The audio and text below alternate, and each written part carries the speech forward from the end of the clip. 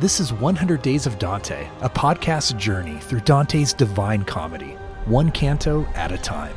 Join us online at 100daysofdante.com. Let's read together.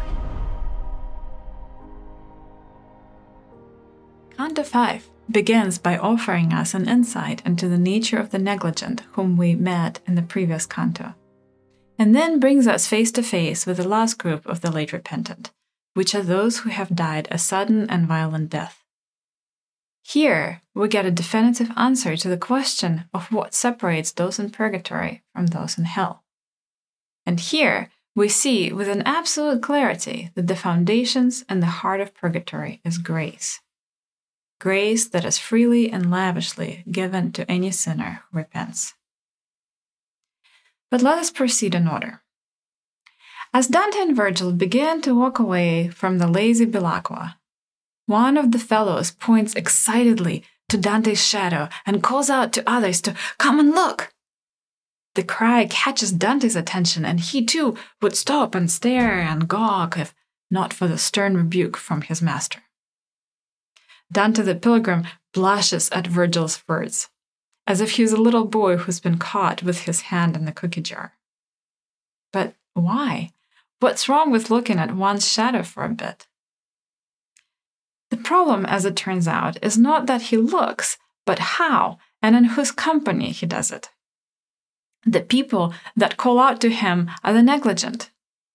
While on earth, they have put off obedience to God, not because they opposed God, but because they were too easily distracted by many other things.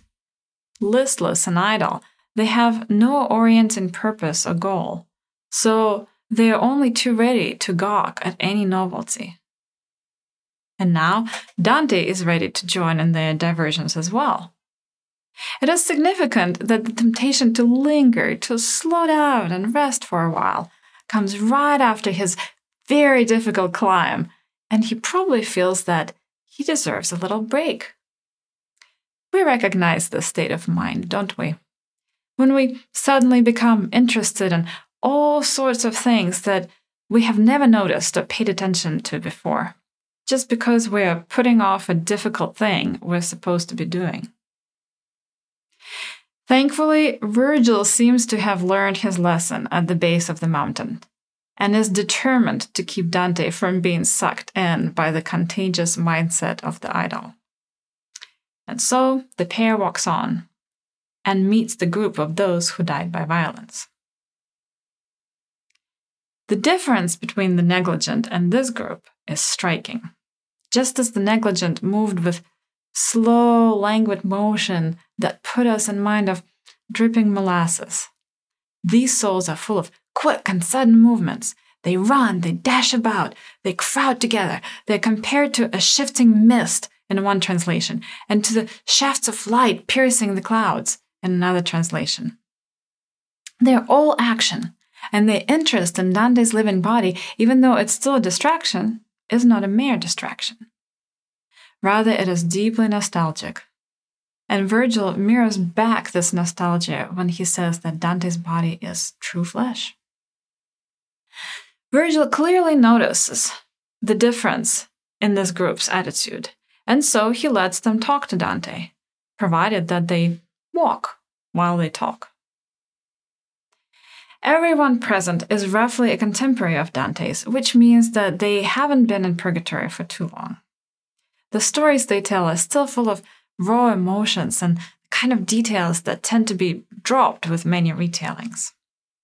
Jacopo, for example, tells us about the reeds and mud that ensnared his feet, even as he watched his veins becoming a pond of blood. But, thrilling as these stories are, why is Dante telling them? Surely this is not yet another distraction from the task at hand. I suggest that the stories of these people, so recently and so brutally killed, allow Dante to answer the question that have been nagging at us the whole time we journeyed through hell. As we have witnessed scores upon scores of souls arrive at the banks of River Acheron, as we saw the seemingly endless parade of sinners in hell, we might have found ourselves asking the same question that the astonished disciples put to Jesus. Then, who can be saved?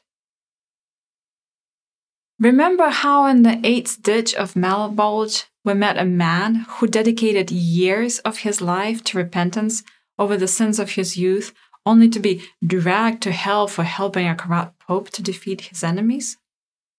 If years of monastic life could not outweigh one instance of sin, a sin for which this man was promised an absolution, then what hope is there for any of us?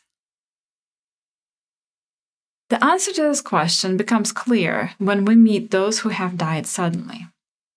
If there is anyone unprepared to meet their Maker, these people are surely it. Death came to them as a thief in the night.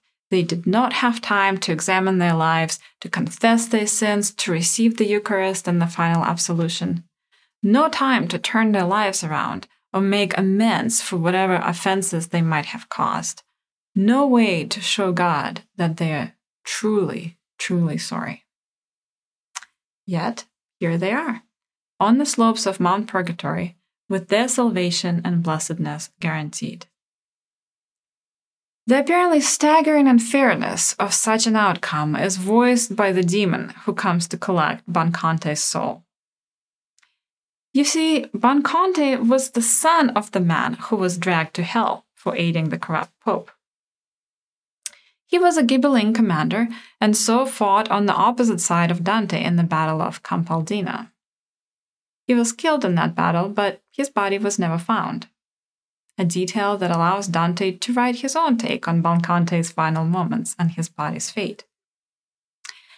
As Dante imagines it, a mortally wounded Bancante staggers to the river Arciano, where his sight and speech fail him, but not before he manages to just breathe Mary's name. A demon comes for Bancante, but he is thwarted by an angel. Enraged, the demon hollers, "Oh, you from heaven, why deprive me of his soul? He sheds one little tear, and you bear his immortal part away." But that's just it. Tears of repentance is the only thing sinners can contribute, and it's the only thing they need to contribute. When a person asks for forgiveness, she does more than acknowledge their sin, although that is huge in and of herself. She submits herself to God's judgment and to his mercy. The posture of a penitent is a posture of humility, and it is a posture of faith in God and his promise. One presupposes the other, and together, faith and humility make ascent up the Mount Purgatory possible. Those who died by violent death recognize that they have nothing to bring to God except their tears, and even these are brought about by the gracious act of God. They tell Dante that it was the light from heaven that enabled them to see their own sin, even as they experienced an outrageous wrong at the hands of another. And so it was the light from heaven that enabled them to repent and to forgive. So now, instead of exposing the names of their killers, demanding justice for themselves, or asking the living to avenge their death, these souls ask the living only for their prayers. For how can we ask God to forgive us our debts if we are unwilling to add, as we also have forgiven our debtors? And so, these souls walk and sing Miserere, which is Psalm 51 set to music. Have mercy upon me, O God, according to thy loving kindness. According unto the multitude of thy tender mercies, blot out my transgressions. Wash me thoroughly from my iniquity and cleanse me from my sin. For I know my transgressions, and my sin is ever before me. Against you, you only have I sinned and done what is evil in your sight, so that you may be justified in your words and blameless in your judgment. Here, then, is our answer. Both purgatory and hell are populated by sinners. Yet those in purgatory know themselves to be sinners. And in a very important way, those in hell don't. Thank you for reading Dante's Divine Comedy with us. Continue the journey at 100daysofdante.com. 100 Days of Dante is brought to you by the Baylor University Honors College with support from the Torrey Honors College at Biola University, the Templeton Honors College at Eastern University, the University of Dallas, Whitworth University, and Gonzaga University in Florence.